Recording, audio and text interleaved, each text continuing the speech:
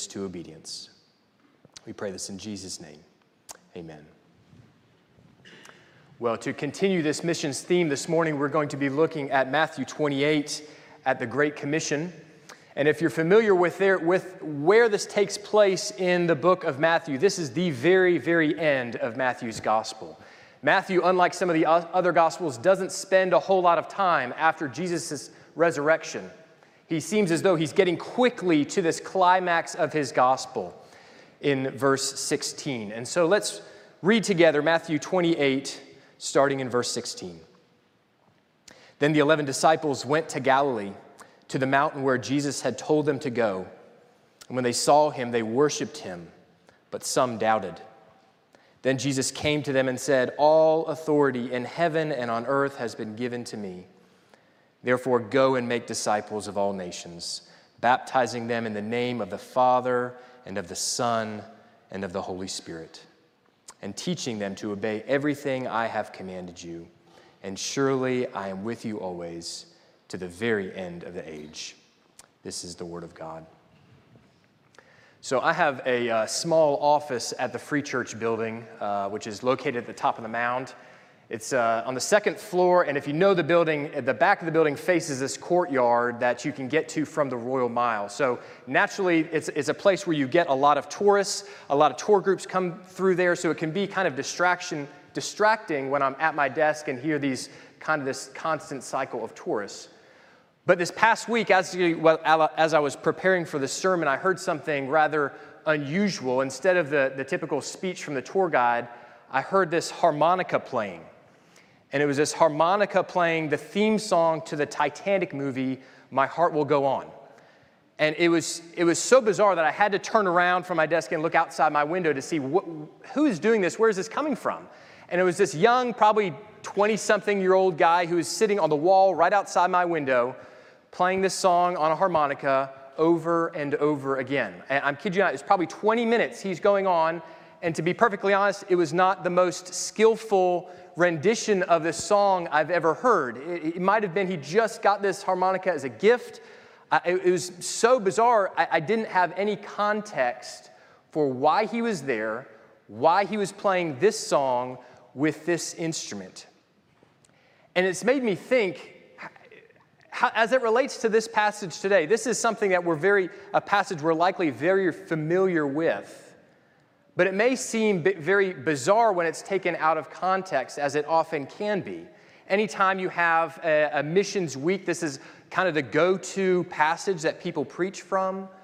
But it may not be with full understanding of what's going on, what's the context. I had no idea why this guy was there. Was he a student? Was he a tourist? Was this a new skill? Was he practicing for something? If I was in his shoes, I don't know. This courtyard is surrounded by walls on four sides with offices and flats reaching 6 stories up. A very public place to be playing. And I had no context for what he was doing. And so similarly today, I think it's often we can hear these words of Jesus. We can know that this is a command that he gives us, but not remember the context in which they're given. And so that's what I want us to look at today as we consider, where does this command fit into the biblical narrative? What does it have to do with God's overall mission? And so what I want us to consider then as we look at this passage is I want us to think back. I want us to consider not to see this Great Commission as a starting point, as if it's a new command for a new plan that God has, but to see it as more of a midpoint, that we can look back to see all that has happened that has brought us to this point and then recognize what this calling means for us going forward. And so let's start then by looking back. What is this Great Commission? How does it relate to this? What is this missions mandate that we're given? How does it relate to everything we see prior in the Scriptures? And I think we get our first clues about how the Great Commission relates to the past, actually, when we stay in the New Testament, when we move to the book of Acts. If you're familiar with the book of Acts, this gives the story of the New Testament church. We know that after Jesus ascended to heaven, he promised that he would send a helper. His Holy Spirit came and dwelled his people, gave them the power and the ability to preach the gospel to those around them. And through the work of the Spirit, we see many come to Christ. We see the beginnings of the New Testament church. And so interesting, as we walk through the book of Acts, there's this contention that starts to build among some of Jesus' disciples when they question, who is the gospel for? Is the gospel meant just for God's people, the Jewish people, or is it meant for Gentiles too? And so if we look to Acts 15, we see the disciples debating, and some are arguing rightly, the gospel is meant for all. But it's interesting, it's not recorded here what you may think would be the basis for this argument, to say, hey, look, Jesus told us to go make disciples of all nations, and so this is what we're going to do. Instead, in Acts 15, it records James quoting from the Old Testament, from the prophet Amos. And he says these words, "After this I will return and rebuild David's fallen tent. Its ruins I will rebuild, and I will restore it, that the rest of mankind may seek the Lord, even all the Gentiles who bear my name, says the Lord who does these things, things known from long ago." And so for James here, the basis of his argument is not simply the words of Jesus, but the prophecy from long ago that points forward to Jesus. Again, if we stay in Acts 15 or Acts 13, the Apostle Paul is preaching in Antioch to a large Jewish group who gets very jealous at the thought that he is proclaiming this gospel among the Gentiles. And again, you may expect, here's a spot where Paul can base his efforts on the words of Jesus. Look, Jesus, I'm doing this because Jesus told me to. But he doesn't do that either. He too points back to another prophet, to the prophet Isaiah. What we read earlier, "I have made you a light for the Gentiles, that you may bring salvation to the ends of the earth." So again, he's not ignoring the words of Jesus, but he's pointing out how Jesus' command that he gives us here in the end of Matthew is consistent with prophecy from long ago. And so this not only occurs among Jesus' disciples, but we see this from the words of Jesus himself. I mentioned that the Gospel of Matthew is very condensed how it ends from resurrection until the Great Commission. But if we look to the Gospel of Luke in chapter 24, Jesus appears to his disciples a few times, it says. And in each time, he's trying to give them understanding as to what has happened, what God's mission is. And it says that he points to the law of Moses and to the prophets and to the Psalms, so that they may understand what the Scripture says concerning himself. And so Jesus is telling his disciples that this story of redemption, it doesn't simply begin at the cross. But God, from the beginning of time, has been working, that he's always had a plan, a mission for the salvation of his people. And so thinking back on the Great Commission, these words, they may sound new to us, but in fact, it's a repeat of what we hear over and over again in the Scriptures. And the two things that should stick out to us as we read this commission is, first, God reigns. We see Jesus as king, but he also has a role for his people. And so as we look back at the Old Testament then, to kind of provide an overview of the context of this Great Commission, we're going to see that over and over again, God's reign and his role for man. And so if we think again, if we go back to the very beginning of the Bible, to the book of Genesis, which includes a creation story, it begins, "In the beginning, God created the heavens and the earth." God is asserting himself as creator, as ruler over everything. And it gives this account of what happens on each day of creation. And so on day 6, we see the creation of man. Man made in God's image. This is supposed to be the pinnacle of his creation. And we say on that very same day that God gives man a commission to fill the earth and to subdue and rule over all creation. And so when we hear the words to rule and to subdue, in our day and age that may have a negative connotation. We may think of tyranny and abuse from certain governments. But that's not what God is instructing Adam to do here, because we recognize that this commission is given before the fall. before sin has entered the world. And so this commission to subdue and to rule, it's given in the context of perfect union with God, that his image bearers may spread his blessing throughout all the earth. And so it really points forward, because after day 6 comes day 7, where God rests. And it's in this Sabbath rest that we recognize we have this full realization of God's presence with his people. And so this subduing and this ruling, this command that's given to Adam, is pointing to this day, that Adam is to be effectively gathering together all of creation for the praise and the worship and the glory of God. But if we know the story of creation, this is short-lived. This is not a role that Adam is able to complete or fulfill completely. We know that through Adam, sin and death enter the world, and this role, this priestly role that Adam has been broken, and as a result, he's banished from the garden. And so even though this role of Adam was a failure on his part, God's reign was not compromised. His desire to dwell with his people doesn't change. And so from there, we can move forward a little bit further in the Old Testament to the chapter 12 of Genesis, where we see God coming to a man named Abram. Now, this was a low point of human existence. Society was fractured. There was no man who had knowledge of God or a desire for him, but God chooses to come to Abraham. And you may think of Abraham, if you've heard the story before, you think Abraham was a good guy, right? God, he followed after God. What we need to recognize here is there's nothing special about Abraham here.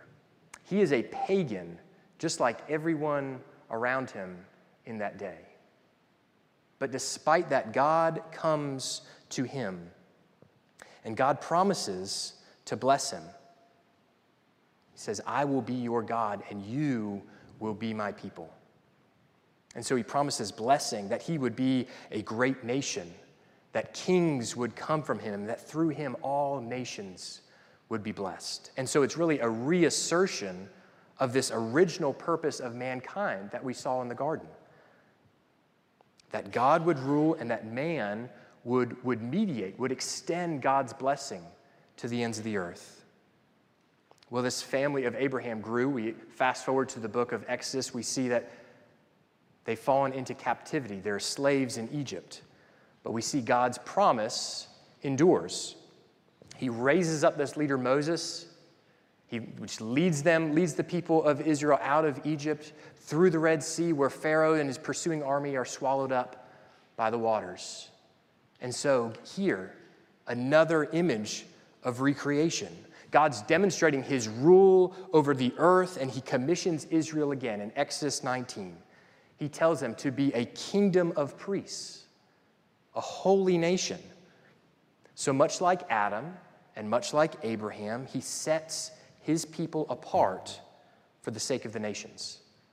And so this is what we sing about in the Psalms. We sang from Psalm 96, let the nations be glad. We see it all throughout the Psalms. Psalm 67, it says, may God be gracious to us and bless us and make his face to shine on us, so that your ways may be known on earth and your salvation among the nations. It's a proclamation of God's blessing on his people, Israel, so that Israel may bless the nations.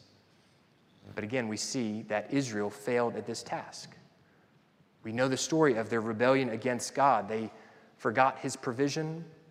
They turned to other gods, but yet God's mission endured. If we fast forward to 2 Samuel 7, there's this young man, David, who's anointed king of Israel to serve as a representative for his people. And much like Adam and Abraham and Israel, he's commissioned to spread the will and the reign of God over all the earth. It's this covenant blessing that was made with Adam and Israel now is given and continues through David. Of course, we know how the story goes. We could predict it at this point, even if you don't know the story. David fails. Following kings fail to fulfill this role. Not only do they fail to spread God's blessing to the nations, they lead their own nation astray. And so despite this consistent failure of God's people. God's mission is not thwarted, and his promise is not broken. Because we know that God eventually sends another king from the line of David. Someone who'd not only lead the people of Israel, but also be a light to the nation. So this is, of course, his own son, Jesus. It is he alone who could perfectly fulfill the law, who could pay the penalty for our sins, for our rebellion on the cross, who could defeat the curse of death and rise from the dead. And so we see it's this Jesus who is the second Adam, who is the seed of Abraham, who is the faithful and true Israel, who is the greater David, who brings salvation to the nations. And so it's this Messiah then that not only confirms God's reign, but also he fulfills this role that he had given to Israel. He fulfills God's world mission. And so that's just the quick overview of what brings us to this point of Jesus' resurrection and this command that he gives his people. And we recognize we see that this is the focus of the Old Testament is continually on this people of God, the people of Abraham, the people of Israel. But we need to recognize that God's mission throughout, it doesn't change. It's always meant to be extended to the nations. And so think about it this way. Think about a photographer at a football match, right? You know, if it's a professional match, you have these photographers that line the sidelines with these big zoom-in cameras, and they try to capture these close-up shots of players in action. And as they try to capture those shots, it's not as though they're disregarding what's going on the pitch. They're watching the whole game.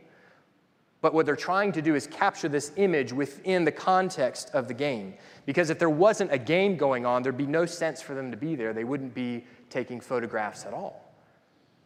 And so similar is true here. God is focusing on Israel, but it's not to the exclusion of the nations. He focuses on Israel precisely because he cares for the nations. He blesses Israel so that the nations may be blessed. And so when we turn back to this Great Commission in Matthew, it's as if God is taking that camera and he's zooming out. So he's bringing into frame this whole plan, this whole mission that he's had from the very beginning of time. And so that's how this Great Commission connects us to the past. It shows us God's mission has not changed up to this point, and it doesn't change going forward. So what does this mission then mean for us today? Well, let's consider how it pushes us forward. Thinking again of God's reign and our rule. What we just looked at, God's reign never changes throughout this mission. He is the creator of heavens and earth. He is the God of Abraham. He's the deliverer of Israel. He's the overseer of King David. And so we see this emphasis then played out here in this Great Commission as well. Because in verse 16, it mentions that disciples went to Galilee up to this mountain where Jesus had directed them. Now, if we had had the time to kind of do a complete overview of the Gospel of Matthew, you may recognize that Matthew kind of pinpoints specific narratives or stories that occur on top of a mountain. When Matthew directs our attention to a mountaintop, something important is going on there. We see it over and over again in this gospel. First, where Jesus is sent up to a mountain where he's tempted by Satan. We see the Sermon on the Mount. We see the transfiguration where Jesus reveals his glory only temporarily to his disciples on top of a mountain. And so here, this final scene, of course, appropriately takes place on top of this mountain. And we see that it stands in contrast to that very first mountain scene where Jesus is tempted by Satan, where Satan comes and he's questioning Jesus' authority and his plan. He's trying to interfere with this mission. But now we see Matthew. Matthew shows us this final scene where Jesus is revealed as the exalted ruler with comprehensive authority over heaven and earth, and with a mission that has not been compromised. And so notice the language again of this Great Commission, how comprehensive it is. All authority in heaven and on earth has been given to me. Therefore, go and make disciples of all nations, baptizing them in the name of the Father and the Son and the Holy Spirit. He's including even here the full resources of the Trinity, pointing that out to us. teaching them to obey everything I have commanded you. And surely I am with you always to the very end of the age. And so what we need to remember about this Great Commission is that the authority of Jesus is foundational to this mandate. And so then what does it mean for our role?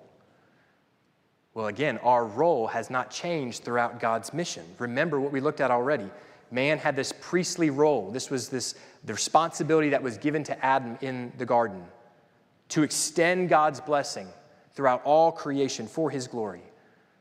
Adam failed, Abraham failed, Israel failed, David failed, which makes our passage all the more interesting because we go to verse 17 and we notice this maybe a strange detail. Because it says, when they saw him, they worshiped him, but some doubted. Now you think, if you were the writer of this gospel, you're telling of the greatness of Jesus who is just resurrected from the dead. It seems like a fact you'd purposefully want to leave out here. As if you'd want to talk about this crucified Savior who's been resurrected, who conquered the grave, and now everyone is amazed, and everyone understands what Jesus came for, and everyone has full faith and assurance in Jesus. And that's not what it says. He talks about the disciples' failure. These men who have been with us for 3 years, they still doubted. And so this is particularly concerning them, considering this commission that Jesus is about to give them. He's speaking to this small handful of disciples, and he's once again giving the same command, to rule and subdue. How do they do that? They're supposed to do that by making disciples of the nations, to extend God's blessing to the ends of the earth. These few little men, after their track record, this is the mission that God gives them? You might think that Jesus would be in his full right to change course. To say, look, the reason I came is because of your failure. And now, even though you see me in resurrected form, you still doubt? I'm done using you. I will accomplish my mission on my own. But of course, he doesn't say that.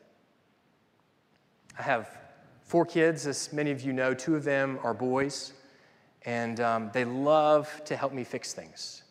And so whenever I get my toolbox out, and I'm not a particularly handy guy myself, but I try my best. So when I get my toolbox out, it's like moths that are going to light. They immediately see and come over, what are you fixing? How can I help you? And depending on what I'm doing, I want to include them in this, whether that's just to use a hammer or a screwdriver or whatever it may be. Because when we complete that task, they get the satisfaction of thinking that they have helped me, that they have led to the completion of this project. But the reality is, if it wasn't for my presence, if it wasn't for my knowledge, if it wasn't for my supervision and instruction, whatever we're trying to fix wouldn't have happened. And so the same is true here. Jesus commissions us to spread the gospel, but we're not the ones who are sent out on our own to accomplish this task. It's done through the power of the Spirit.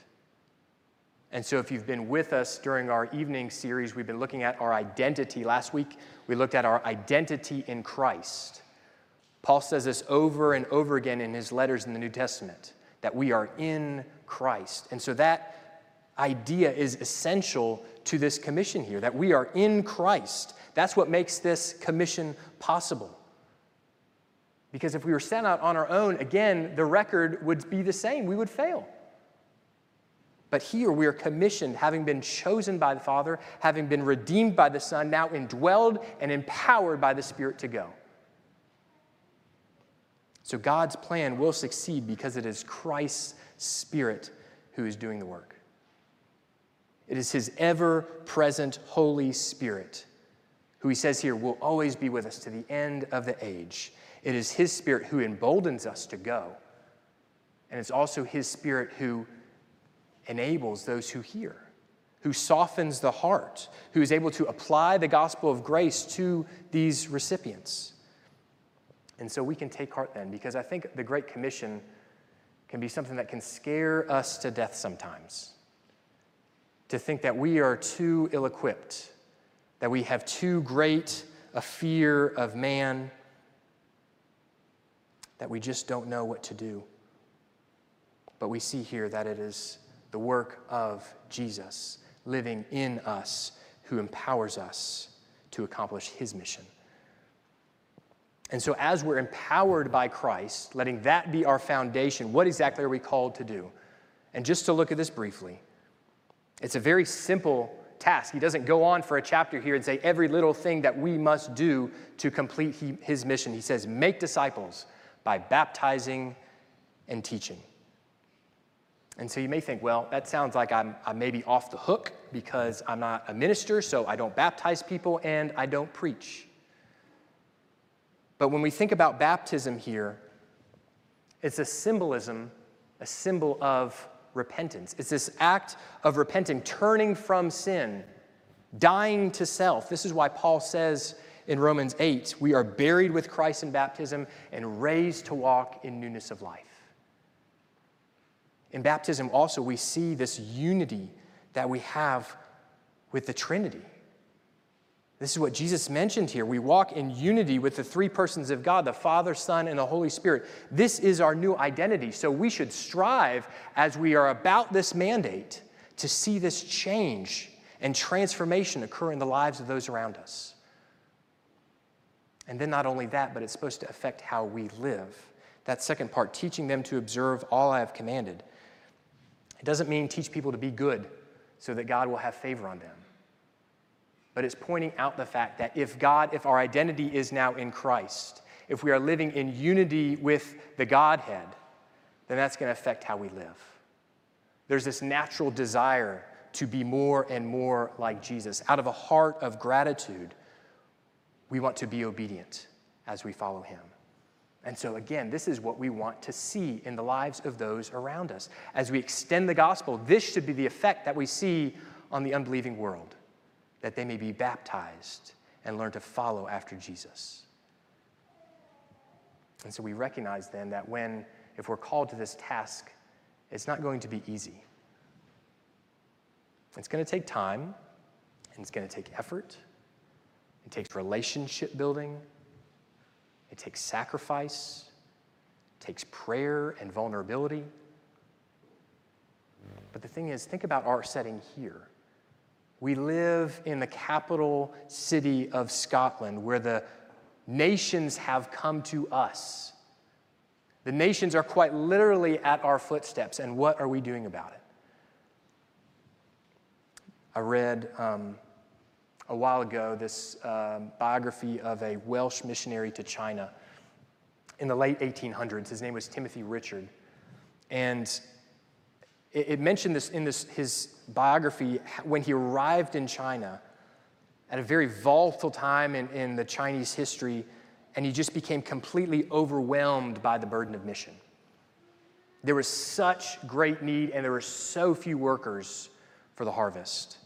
And so he wrote this brief appeal, this brief note that was called the Appeal from China, that was published in something called the Missionary Herald. And I want to read just a portion of what he wrote. Of course, I put my bookmark in the wrong page. In this appeal that's to be read by those back in the UK, he's saying that God has abundantly answered prayers by opening tens of thousands of doors. And so now, what should people pray at missionary prayer meetings? What are you going to pray for next? He says, has God been thankful for pouring down his blessing that actually there is no room for it? Where are the men and women? Where are the gold and silver? What are we living for? The dear brethren at home would perhaps get a new and unexpected blessing if they should each in their private closet pray again and again this simple prayer. O Holy Father in heaven, forever blessed be thy gracious name for so abundantly opening the heathen lands. And now again, for the sake of the all-merciful Savior, grant thy most Holy Spirit to teach me what I must do for those who worship wood and stone. Yea, what must even I do?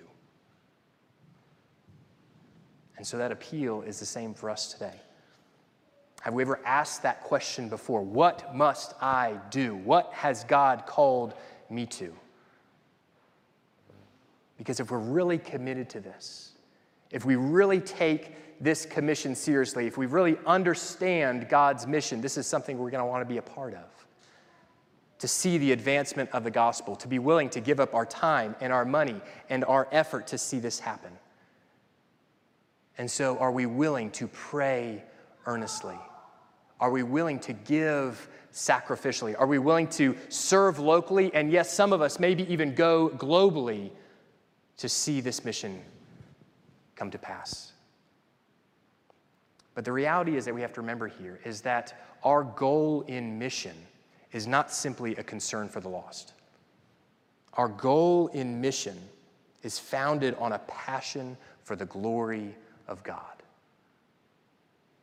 Because although Christ ascended, he promises to come again. And he says when he comes again, there will be final judgment for evil and for sin. But for his people, he will create a new heaven and a new earth. He will establish his eternal kingdom where he will live in perfect unity with his people forever and forever receive the glory he is due. And so this is what John writes about in the end of the Bible, in the book of Revelation, chapter 7.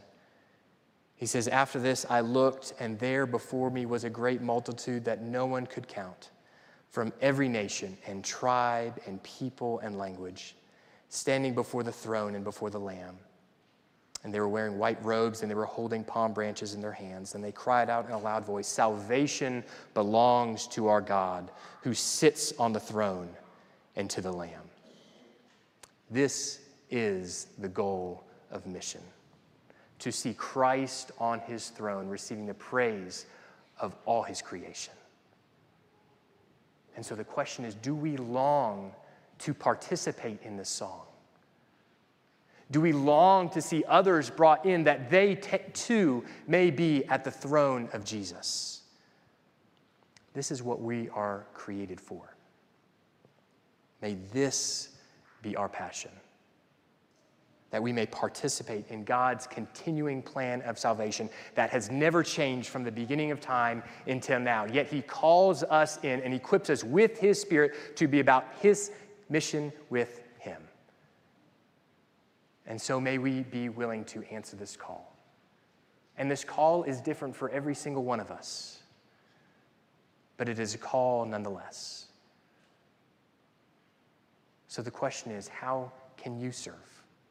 What are you called to? How may we as a church see the kingdom expand here in Edinburgh, that God may receive the glory he is due? Let's pray together. God, you are worthy of all praise and all honor and all glory.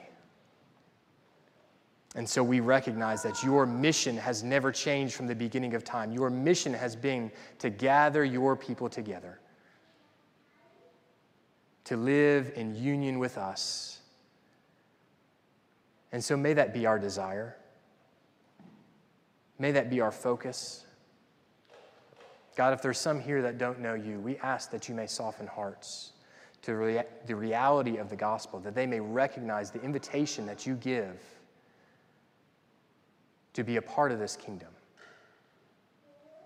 And God, I ask that you motivate us all to be about your mission, not of our own efforts or our own strength or our own cleverness, but through the power of your Spirit, that we may see the nations come to worship you. We pray this in Jesus' name. Amen. Will you stand with me for the singing of our last hymn, By Faith?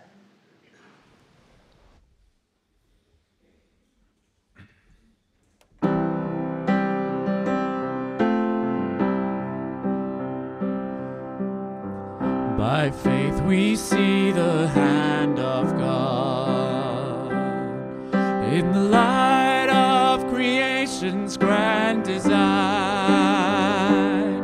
in the lives of those who prove his faithfulness, who walk by faith and not by sight.